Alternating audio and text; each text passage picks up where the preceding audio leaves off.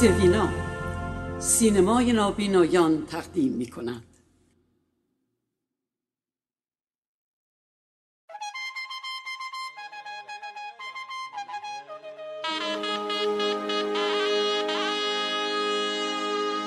آهنگ ویژه برنامه موسیقی نواحی ایران.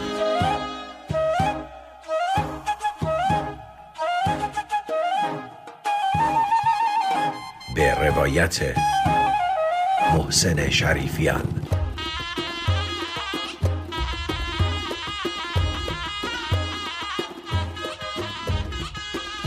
آهنگ با اجرای ماهگل مقتدر در رادیو سوینا.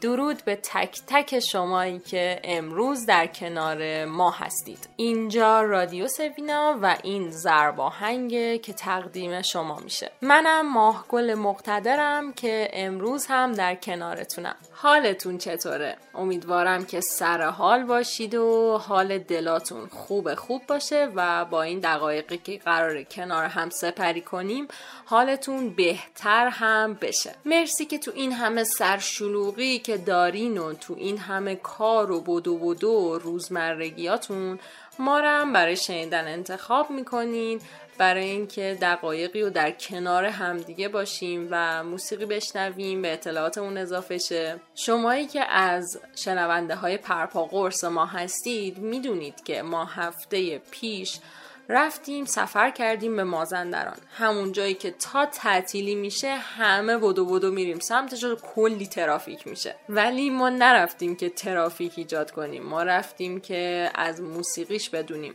واقعا این همه تا حالا سفر کردیم به مازندران، چقدر میدونیم که چه نوع موسیقی داره، چه سازایی توش زیاده و کلی اطلاعات دیگه. خوبه که آدم وقتی به جایی سفر میکنه در مورد این موضوع ها هم بدونه. پس این 3 اپیزودی که ما قراره توی مازندران باشیم و بشنوید تا از این به بعد وقتی میرید کلی اطلاعات راجع به موسیقی اونجا داشته باشید.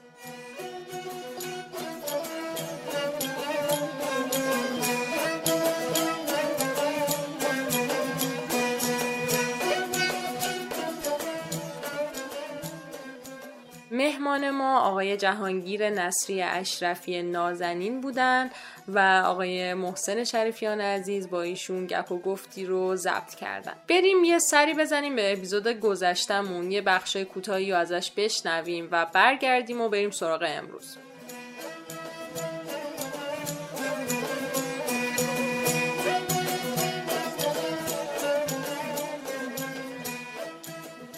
موسیقی قومی ایران ساختار متحدالشکلی داره بدون استثنا. یعنی 3 رپرتوار مهم دارن. این موسیقی رپرتوار سرنا و دهل بدون تردید همه اقوام دارن. حالا ممکنه جای دهل مثلا جایگزین نقاره بشه مثل شمال. این یه رپرتواره، پس میشه رپرتوار سرنا و دهل و یا هر سازی که شبیه ایناست. یه رپرتوار خنیاگریه، یعنی یا با تنبور برخلاف یه ساز زهی اهم از کششی یا زخمه‌ای و آواز. تمام شد رفت. ببینید اساساً در فرهنگ ایرانی، در فرهنگ قومی ایران، خواندن ترانه برای مردان نوعی قبح داشت بدون تردید و برای اینکه در واقع آقایون در عروسی‌ها پای ساز خنیاگر می‌نشستن، خانم‌ها در یک موقعیت دیگه‌ای با چند تا دایره و یک سرخوان و چند خواننده که همراهی می‌کردن ترانه‌ها رو می‌خوندن. ترانه تغزلی ترین نوع آواز در ایران هست. به هیچ وجه غیر از تغزل به چیز دیگری نمی‌پردازه و این رو هم فقط زنان می‌خونن و در واقع عاشقانه‌های خودشون رو یا به زبان خودشون یا به زبان محبوبشون بیان میکنن. این واقعیت ترانه هست به عنوان یک آواز. یک واقعیت غیر قابل کتمان هست که اساساً خنیاگری در ایران مبتنی بر داستان پردازیه. یعنی یه خنیاگر اگه داستان نداشته باشه چیزی برای عرضه نداره. بسیاری از عاشق‌ها، بسیاری از شعرخوان‌ها، بسیاری از شعربندخوان‌ها اگر اینا داستان نداشتن تو ذهنشون، یعنی داستان‌هایی که از جامعه گرفتن و محفوظ بود تو ذهنشون، تو حافظه‌شون ثبت شده بود، نمیتونستن بیان 10 شب فقط ساز بزنن.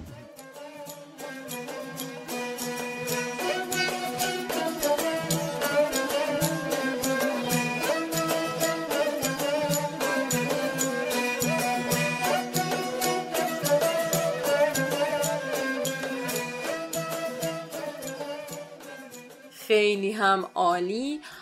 دیگه بیش از این معطلتون نمی کنم. بریم سراغ شنیدن اپیزود امروز و گفتگوی آقای محسن شریفیان عزیز با آقای جهانگیر نصری اشرفی.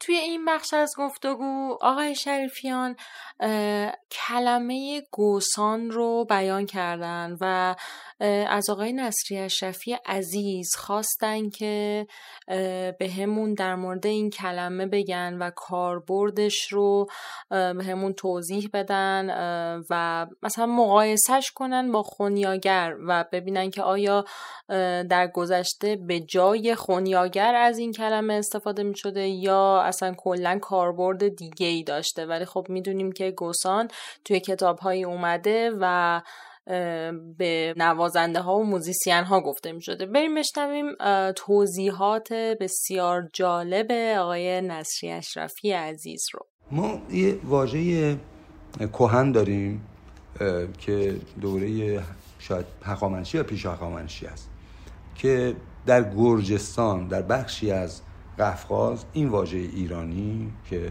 در واقع ریشه در زبان‌های ایرانی داشته و ریشه در زبان اقوام ایرانی داشته، در گرجستان میگفتن مگسنی، مجسنی، در قفقاز در جای مختلف از این استفاده می‌شدن تا چند قرن پیش. کمان که مارشال لانگ محقق گرجی راجع به موضوع به تفسیر صحبت کرده. خب ما در برخی از متون قدیمی هم متون پهلوی از کلمه گوسان یا گوسان‌ها استفاده میشه. گوسان میگیم و تلفظ دقیقش چیه؟ گوسان. گوسان یا گوسان؟ ببینید ما که در اون تاریخ نبودیم، لهجه نگاری نشده، آنچه که از واژه‌های قدیمه گفته میشه یک مقداری ممکنه تعدیل شده باشه، طبیعی هم هست. درسته. خب الان منظورم که تلفظ الان گوسان گوسان و بله. کجاها استفاده میشه؟ یعنی آیا باز تو منظور من نه. در فرهنگ عامه این کلمه رواج داره یا نه؟ نه. یا فقط در متون هست؟ گوسان در متون هست. در حقیقت پیش از اینکه خنیاگر به وجود بیاد گوسان ها بودن. گوسان ها در واقع جنبه روحانی موسیقی بودن. یعنی چی؟ یعنی گوسان ها نقش آیینی در موسیقی اجرا می‌کردن. میتونیم مقایسهشون کنیم با آشیخ‌ها یا نه؟ نه، آشیخ‌ها رو با خنیاگرها میشه مقایسه کرد. با خنیاگری اگر ما بخوایم چه مثالی داریم براش؟ ما اگر بخوایم مثال بزنیم میتونیم در واقع روزخوان‌ها رو، خیلی این البته به اصطلاح مثال نزدیک و مثال نیست که به هم تقرب داشته باشن، ولی واقعیت اینه که گوسان‌ها، ببینید تعریف گوسان چیه، چی کاره است اصلا گوسان؟ بله. شما مثالشو پیدا کن تو جامعه. گوسان در شادی‌ها، بزم‌ها، عزا، عروسی، مرگ، نیایش، دعا، اذان‌ها، همه اون چیزی رو که امروز وظیفه چندین قشر هست، یعنی شما الان مده‌ها هستن، اذانخوان‌ها هستن، کسانی که قرآن میخونن تلاوت قرآن میکنن، کسایی که ترانه میخونن، کسایی که آواز میخونن، کسایی که ساز میزنن، اینا جدا. اون موقع گوسان به تنهایی همه این وظایف رو داشتن و ضمناً اینها مقدس نیستن. حالا ممکنه بعضی از جوامع اینا رو مقدس کردن، بعضی از اینا رو، ولی کلا تقدس ندارن. میگن مثلا قدیم اون فرین روزخونه. میتونیم با پهلوان‌ها مقایسهشون کنیم، مثلا پهلوان‌ها، چنگی‌ها، غیره؟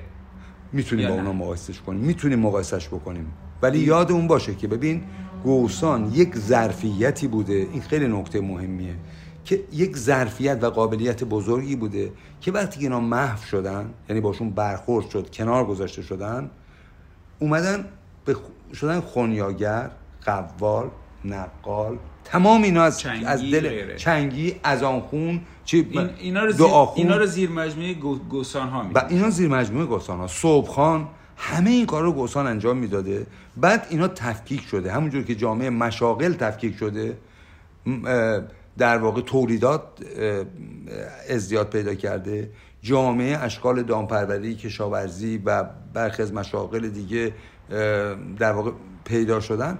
به تبع ببینید حوزه فرهنگی هم تفکیک میشه. این یه چیز طبیعیه. این همین الان شما یه پزشک داشتید همه کار میکرد، امروز چشم 6 نوع پزشک داره، یه چشم. خب ببین این اتفاق در اساس پیشرفت روابط تولیدی و در واقع ارتقاء فکری جامعه وجود میاد. اون گوسان تبدیل به خنیاگر شدن، عاشق شدن.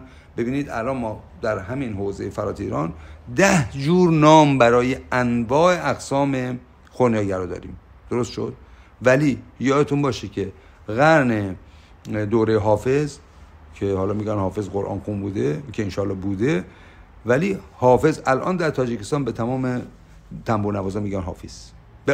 این چیزایی که ما میگیم خنیاگر اونا میگن حافظ. این نام ایرانی دوران قرون وسطایی، اواسط قرون وسطایی ایران هست. یعنی در یه مقطعی به تمام خنیاگرها که داستان میخوندن و اجرا میکردن بهشون میگفتن حافظ. الان در کل تاجیکستان، در بخشای بزرگی از ازبکستان همین الان به اینا میگن حافظ، هیچ اسم دیگه ای نداره. حافظ. بله حافظ. یعنی کسی که ما میگیم خنیاگر، میگیم عاشق، میگیم بخشی، شروخان یا شروندخان یا شیرخون به قول ما مازندرانی‌ها، اونا میگن حافظ. بسیار عالی، واقعا توضیحاتشون خیلی جالب بود و خود من واقعا تا قبل از شنیدن توضیحاتشون برام گوسان برابر بود با خنیاگر، ولی خب الان به نظر میاد که تفاوت‌هایی داشته باشه. واقعا نظراتشون خیلی تفکر برانگیز بود و باعث میشد که علاقه‌مندها برن دنبالش و ببینن که واقعا چجوریه و هر کی که علاقه داره میتونه بره بیشتر روی این موضوع تحقیق کنه و واقعا تلنگر خیلی خیلی جالبی بود.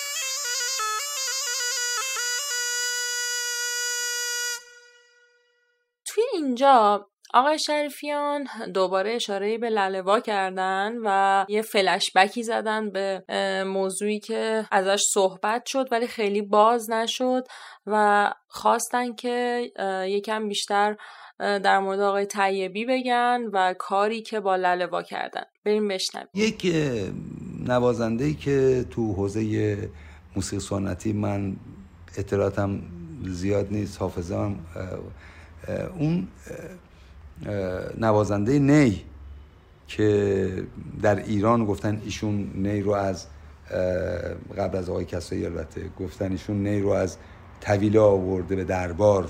کی بوده؟ خیلی مشهوره، تو همیشه تو موسیقی سنتی ازش اسم میارن. یه نوازنده نی بسیار قوی بود دور قاجار که تا دوره مثل که اواخر دوره قاجار هم بوده. بعد وقتی باش مسابقه کردن گفت من نی رو که تو طویله بود آوردم تو دربار، یعنی یک ساز مخصوص طویله رو درباری کردم. درست شد؟ نقش آقای طیبی تو حوزه نی چوپانی در ایران واقعا همین بود. یعنی شما الان یک رپرتوار شست و رفته ایجاد کرد که هر قطعه و هر نغمه یک مفهوم خاص داره، یک تعریف خاص داره و برای موقعیت‌های خاص به کار میره. این مسئله در همه اقوام بوده، اما در روند تغییراتی که توی 100 سال اخیر به وجود اومد، بخش از اینا فراموش شد، بخش از اینا نابود شد، بخش بی‌توجه شدن. طیبی به دلیل اینکه زندگی گالشی، یعنی اون نوع زندگی دامپروری رو که دام در هر نقطه نیاز به نوازنده، یعنی این سخن دام بوده و سخن دامپرور البته، اینا رو حفظ کرد. بنابراین شما اگه مثلا به قطعات گوش کنی ببینید میگه اخور، یعنی جایی میزنه که آب بخوره. نقر سری، ندونم تریک سری، تریک یعنی مغزار ناچریده، یعنی ما گوسفند میاد میره توی مغزار ناچریده، شما قطعه ببینید قطعه شاده، گوسفندم شاد میشه وقتی با مغزار ناچریده برخورد میکنه. بنابراین میبینی که تمام این قطعات مفهوم کارکردی و کاربردی داره. آقای طیبی میشه معرفی کنیم؟ بله، استاد حسین علی طیبی که در کنسرت های بزرگ ملی، در فستیوال های بزرگ ملی و بین‌المللی شرکت داشت، یکی از نوازندگان نی چوپانی منحصر به فرد در ایران بوده. به حال توانایی ایشون در حدی بودی که اولین کسی بود در حوزه نی چوپانی درجه 1 گرفت در زمان استاد مرحوم آقای دکتر حنانه. در واقع در اون دورشون درجه 1 گرفت، شاید جز اولین کسایی بود ایران که درجه 1 هنری گرفت و به بسیار از فستیوال بین‌المللی رفت و ایشون یک دامپرور بود در یک سیستم دامپروری که اختصاص به مازندران گیلان داره، بهش میگن گالشی. شما این سیستم دامپروری رو هیچ جای ایران نمیبینی، یعنی چوپان و خانوارش، دامپرور با خانوارش با گاو 6 ماه میان در این جلگه هستن، 6 ماه میرن کوه، کلشون در این سفر به سر میبرن و خب بنابراین زندگیشون پیوسته با دام هست در کلونی های جدا جدا، در خانوارهای جدا جدا و یک شیوه خاصی از دامپروری در جای دیگه ایران وجود نداره. به میگن گالشی. آقای طیبی گالش بود تا 30-35 سالگی، 40 سالگی گالش بود، چون لاله‌وای بسیار خوبی میزد. از طرف وزارت فرهنگ اینجا یک فستیوالی بود، یک نفر به اون رئیس فرهنگ اینجا در دور شاه گفت آقا یه گالشی هست، نی بسیار زیبایی میزنه. ایشون با نی صحبت میکرد، مثل آقای کسایی بود دیگه، اصلا با نی صحبت میکرد با لاله‌وا. ایشون آوردن به اون فستیوال. وقتی که اومد زد، کسایی که از تهران اومده بودن مثل شیر خدایی و پهلبد، وزرای فرهنگ و اینا اومدن، گفتن این استخدامش بکنید، این باید به تو وزارت ارشاد استخدام بشه. با پست آبدارچی مجبور شدن استخدام، چون سواد نداشت، با پست آبدارچی استخدامش کردن، ولی بعداً درجه 1 هنری هم معادل دکترا بهش دادن. این آقای طیبی که دیگه اون زندگی دامپروری ول کرد، اومد در ارشاد، ولی همیشه شخصیتش مثل همون آدمی بود که در کنار اون دام، بسیار صادق، صاف، پرشور، پرحرارت و پرنیرو.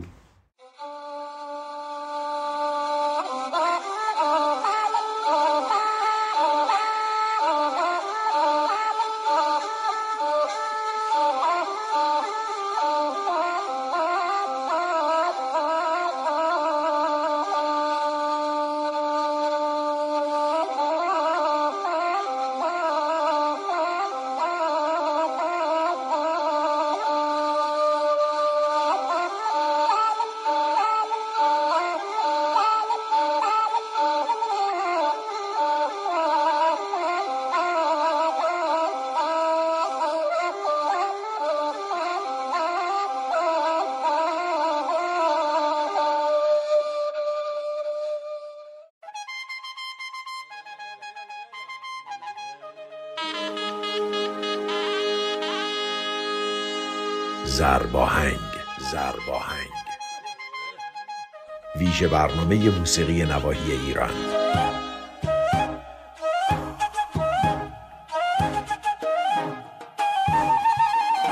به روایت محسن شریفیان.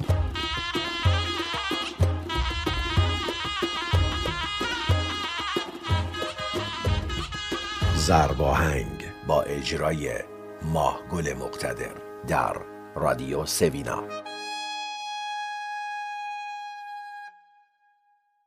بسیار هم عالی و شنیدنی.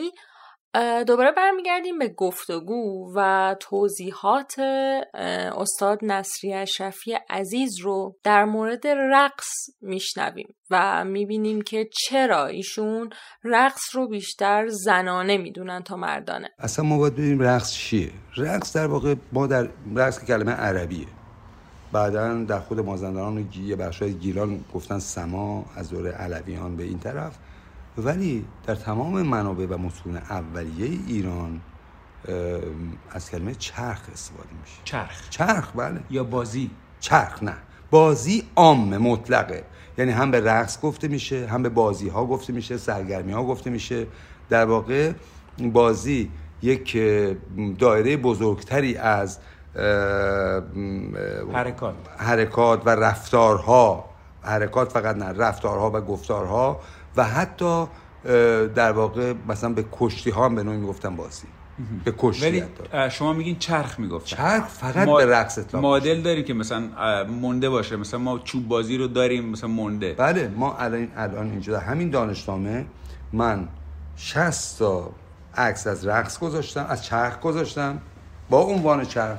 یعنی منظور اینه که چرخ در تداول عامه الان اثری ازش هست؟ بله من دارم عرض می‌کنم. بله همین در سال این من یه فیلمی رو از صدا و سینما از آرشیوشون تونستم در بیارم، مال سال 1350 مال دهه 1350 که در واقع اومده یک چرخ رو در روستاهای منطقه ضبط کرده.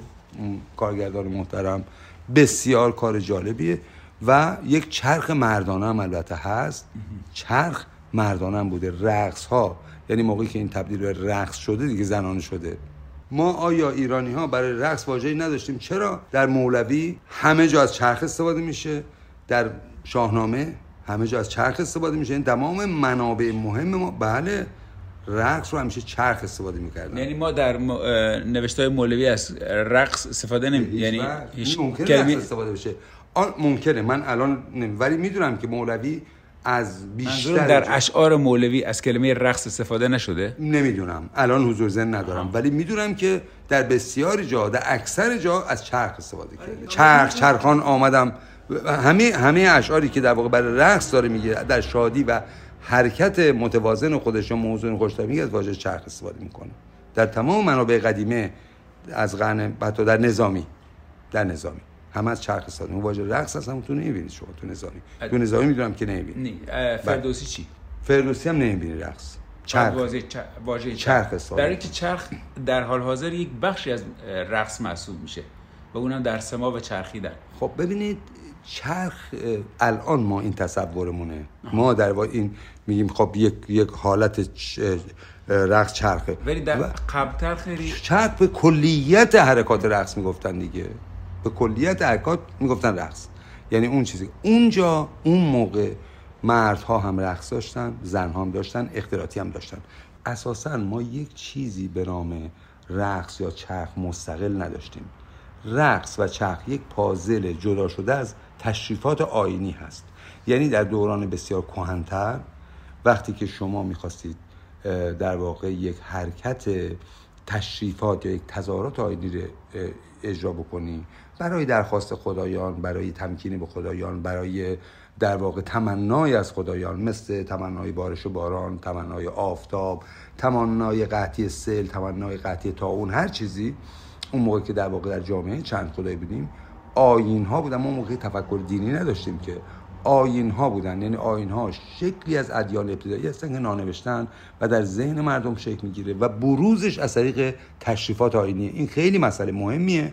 توی تشریفات آیینی آواز هست، گفتگو هست، شعر هست، رقص هست، یعنی تمام اینا و هم به صورت جمعیه که البته یک لیدر داره. لیدرش اون آیین ورزیه که در واقع در آیین‌های اسبق، البته این میگم آیین اسبق نه اینکه الان وجود نداره. الان در بسیار از جامعه بدوی این اتفاقات داره میفته. همینجا هم در مازندران ما آیین‌های مختلفی داریم که همه این وضعیت‌ها رو در یک آیین، در یک تشریفات آیینی می‌بینیم.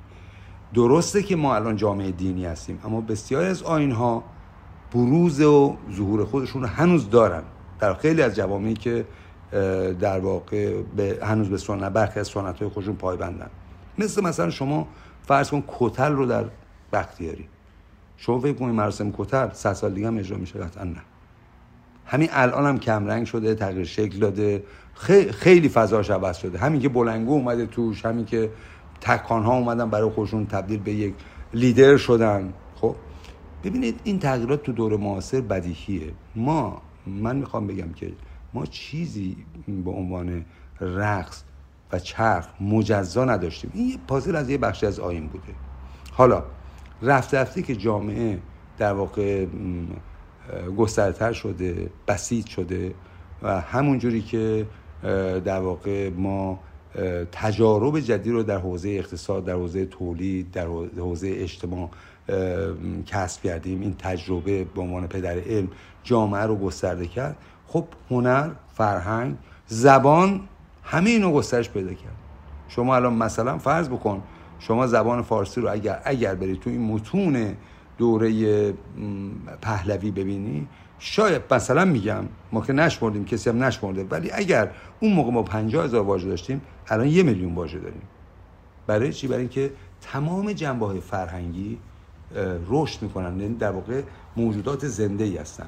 من میخوام بگم که آیین، از دل آیین نقالی بیرون اومد، قوالی بیرون اومد، رقص بیرون اومد، شعر بیرون اومد. ای بسا ما یک شاعر به صورت مستقل نداشتیم در دوره که آیین ورز بودیم، بلکه شعر در دل آیین خونده میشد، چون اصلا مفهومی نداشت که بیاد شعر بخونه. شعر موقعی میخوندن که یک موضوع و یک اتفاقی حادث میشد که در دل اون آیین بخشش هم شعر بوده باید گفته میشد. خیلی عالی، واقعا صحبتاشون شنیدنی بود، چون از لحاظ فرهنگی داشتن همه اینا رو بررسی میکردن و واقعا هم خیلی، همونجور که یه بار دیگه هم گفتم، خیلی تفکر برانگیزه و انگار یه سری جرقه در ذهن آدم میزنه که واقعا این نظریه هم میتونه درست باشه و این نگاه فرهنگی که ازش صحبت میکنن و خب تعمیمش میدن به تمام پیشرفت هایی که حالا یک جامعه میکنه خیلی جالبه و خب ربط داده میشه به چیزی مثل رقص، چیزی مثل موسیقی یا گویش ها، یعنی صحبت کردن، استفاده از کلمات. جالبه واقعا، خیلی برای من که خیلی شنیدنی بود، امیدوارم برای شما هم همین جوری باشه.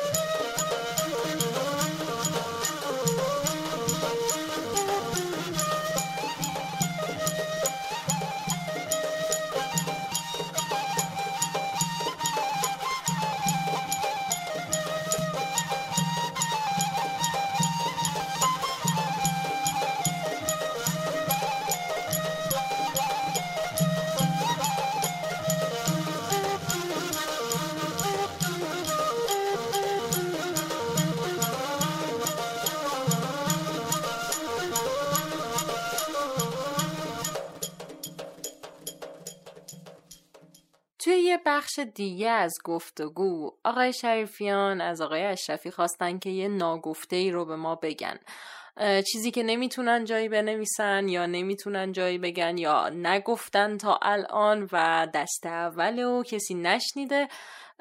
بریم بشنویم که ایشون چه چیزی رو تعریف میکنن، چون یه خاطره است که خیلی جالبه. ما در سال 1365 یا 66، این دوتا سال رو نمیدونم، با یک ضبط ناگرا رفتیم به یک منطقه کوهستانی در هزارجریب، به روستای، میخواستیم بریم روستای اروس و مالخاست.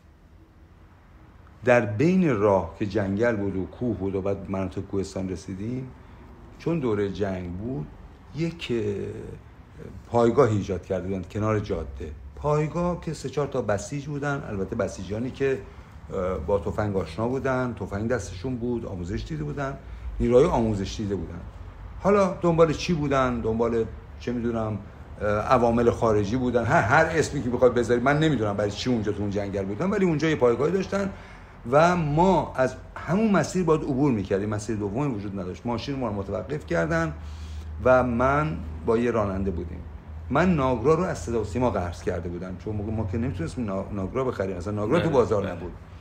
من اصلا این صدا و سیما به خاطر اینکه لطف داشتن، احترام میذاشتن به من، برای تحقیقات میرفتم از مدیر کلش آقای طاهایی، نه این طاهایی استانداری، یه طاهایی دیگه که اصلا ربطی هم بهشون نداشت، ناگرا رو در اختیارم میذاشت. 5 روز 10 روز من میبردم و ضبطامو میکردم، بخشش هم میدادم به صدا سیما، بخشش هم خودم میگرفتم.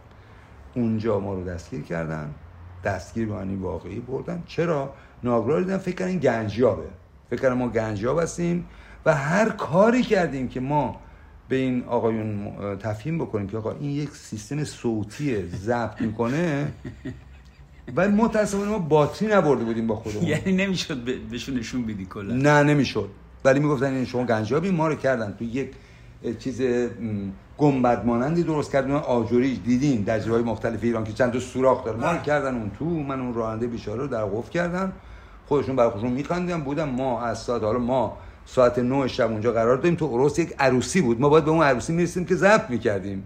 خب بعد تا ساعت 10:30 شب برای اینا شام آوردن. یه وانتی اومد و با یه فرمانده‌ای اومدن و شام تو یه دیگ آوردن. 5-6 نفر بودن اینا دیگه. ظاهرا این نیروها اکیپ‌های در جای مختلف بودن، با یه وانتی برای اینا شام می‌بردن. ساعت 10:30 شب برای اینا شام آوردن. من از پنجره شروع کردم داد کردن به اون وانته، چون دیدم تقریبا بهش احترام حاج آقا میگفتم، فکر کردم بیادن، چون اینا جوون بودن، همه بچهای 17-18 ساله و 16 ساله و 20 ساله اینا. داد کردم. حاج آقا اومد گفت این کی این آقا؟ این تو گفت اینا گنجیابن. گفتم آقا البته به نوعی گنجیاب هم بودین، ما گنجیاب بودیم ولی نه اون گنجی که نه. اتفاقا من همینو گفتم بله ایشون درست تشخیصن، ما دنبال گنجیم ولی متأسفانه نمیفهم ما دنبال کدوم گنجیم. آقا آقا فکر کنم شما متوجه نشین ما دنبال کدوم گنجیم. ولی خب خوشبختانه آقا متوجه شد. من با صحبت کردم که با من صحبت کرد، متوجه شد و عذرخواهی کرد ولی خب ما اون عروسی رو از دست دادیم. یعنی ما ساعت 1 شب رسیدیم اینجا که عروسی. چند ساعت بازداشت بودید؟ تقریبا 3 ساعت و نیم 4 ساعت بازداشت بودیم. خیلی هم عالی و شنیدنی بود واقعا. اتفاق خوبی نبود که براشون افتاده بود 100%، ولی خب خیلی شیرین تعریف کردن و واقعا شنیدنی بود از زبان ایشون. و خب از طرفی هم واقعا ناراحت کننده، برای اینکه خب این افرادی که دارن تلاش میکنن و تلاش میکردن برای حفظ و نگهداری موسیقی با چه چیزهای بسیار سطح پایینی باید سر کله میزدن برای اینکه بتونن کاری که باید و به اون سختی تازه انجام بدن. تا چش اصلی یا من دون نشینم، باتر که من دل برخون نشینم، آتی بر درد بی درمون نشینم، آتی عاقل آتی مجنون نشینم، آبر بیت هواره نادیمش در خاره، آبر بیت هواره نادیمش در خاره.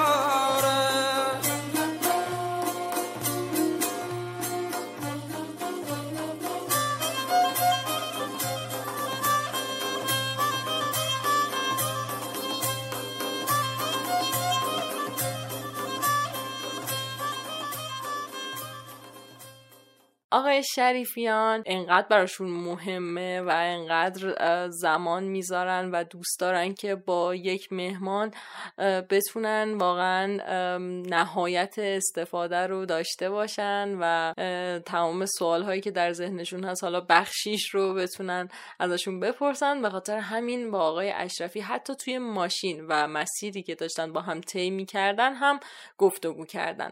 بریم بشنویم این بخش رو که در مورد زبانهای رمزی و آوازهای رمزی ازشون پرسیدن در ماشین. زبانهای رمزی زبانهایی بودن که اقوام، گروه‌ها و نیروهای متفکر در عصر کلاسیک، در اصل قرون وسطا تحت فشار بودن این زبان‌ها رو اختراع کردن برای اینکه بتونن مسائل خصوصیشون به هم بگن و دشمنانشون نفهمن.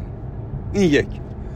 این زبان‌ها بعداً عام شد در حدی که در دوره رضاشاه بچه‌های گرگان، ساری، بابل انشاءشون با زبان رمزی می‌نوشتن و می‌خوندن برای معلم‌ها می‌خواستن این کارو بکنن. خب در این حد گسترده بود.